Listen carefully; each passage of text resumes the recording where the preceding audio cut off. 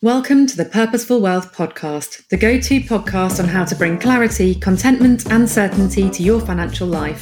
Brought to you by Jonathan Gibson, founder of Wells Gibson and author of the Purposeful Wealth book. Pick up your copy of Purposeful Wealth on Amazon and please enjoy this show.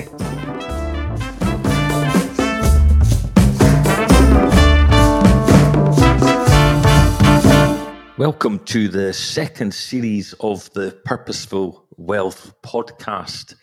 At Wells Gibson, when it comes to wealth planning, we feel it's our responsibility to help our clients live a fulfilled and meaningful life. Understanding our clients' lives, especially their purpose and what they want to get out of their lives, is fundamental to how we approach wealth planning. This concept of a fulfilled life is at the very heart of our approach to wealth planning. And what I have come to realize is that if we approach our money as well as our time and talents with a proper perspective and with integrity, we're more likely to find contentment.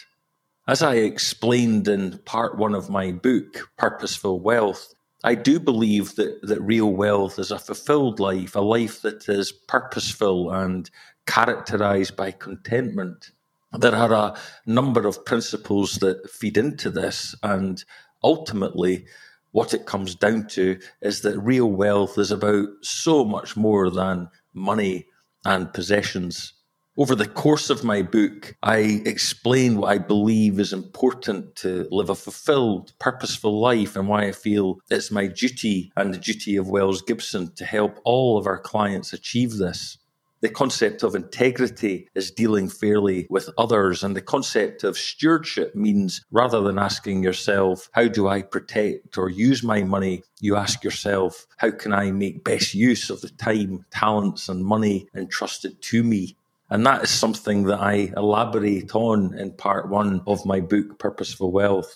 Within the principle of stewardship, there are 7 key areas what you need to focus on. The first is authentic investing, which I cover in part 2 of my book. And the other 6 are what I describe as wise financial strategies, which are in part 3 of the book. And they are cash flow, borrowing, risk, tax, legacy, and giving.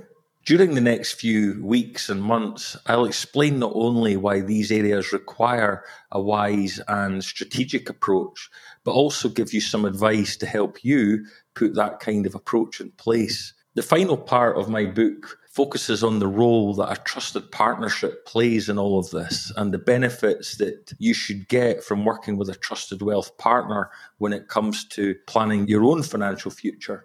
I believe a trusted wealth partner who puts your life at the center of what they do and at the very center of their conversations with you is absolutely vital. A trusted wealth partner can stop you making the wrong decisions at the wrong times and for the wrong reasons.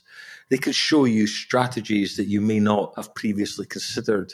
They could take away a lot of the hassle that comes with managing your money, planning your financial future, and ensuring that you are taking care of your wealth for the next generation. They will keep you on track. I believe that majority of us think most days, if not every day, about our health, our relationships and our money. I also believe that these 3 elements are closely linked. And many of the principles in my book probably deserve much more attention than my book can possibly provide.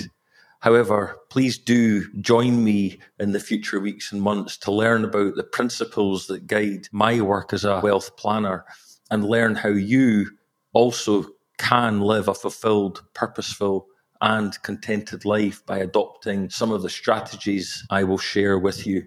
Until the next time, thank you for listening to the Purposeful Wealth podcast. Thank you for listening to Purposeful Wealth. Please remember to subscribe, review, and come back next week for your next instalment. You can also visit the wellsgibson.uk website for more information on bringing clarity, contentment, and certainty to your financial life.